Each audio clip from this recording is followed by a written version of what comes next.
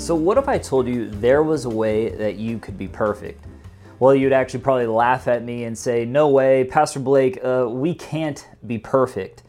But seriously, there's actually one way you can be perfect. For the next few days, we're going to be looking at this book of James. And James actually highlights there is a specific way that we can be perfect. And that's if we outlast and outwit our trials. See, James 1 verses 1 through 4 says this. This is a letter from James, a slave of God and the Lord Jesus Christ. I am writing to the 12 tribes, and he's in essence writing to all the people in the region. It says, Jewish believers scattered abroad. Greetings, dear brothers and sisters. When troubles of any kind come your way, consider it an opportunity of great joy.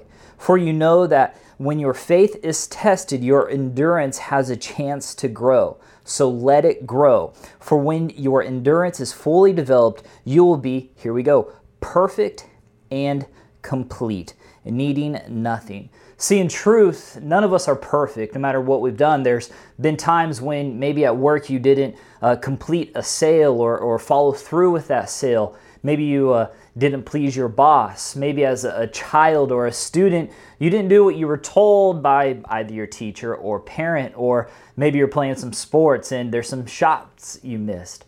We're at times when we're not perfect. We've made mistakes. We get hung up.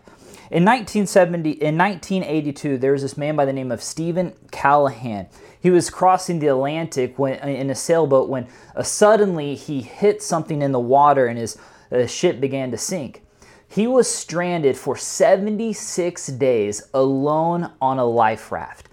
He was out of the shipping lanes and no one knew where he went. He was away for about 3 months. Finally, he was found by a group of fishermen, and I love what his narrative says. And this is what he quotes, and it says this, I tell myself I can handle it. Compared to what others have been through, I am fortunate. I tell myself these things over and over, building up fortitude. See, no matter what, we know we're not perfect. We've all made mistakes, but we can handle it. We can be perfect in our situations. We can endure and we can outlast. You can handle it. So today I just want to remind you that perfection is attained by outlasting and outwitting our trials. You can handle it. Let me pray for you today, Faith. Lord, I pray that you be with those watching, tuning in. May you help them to endure whatever trials are going on in their lives, knowing that they can handle it. In your great name we say, amen. And remember, keep the faith.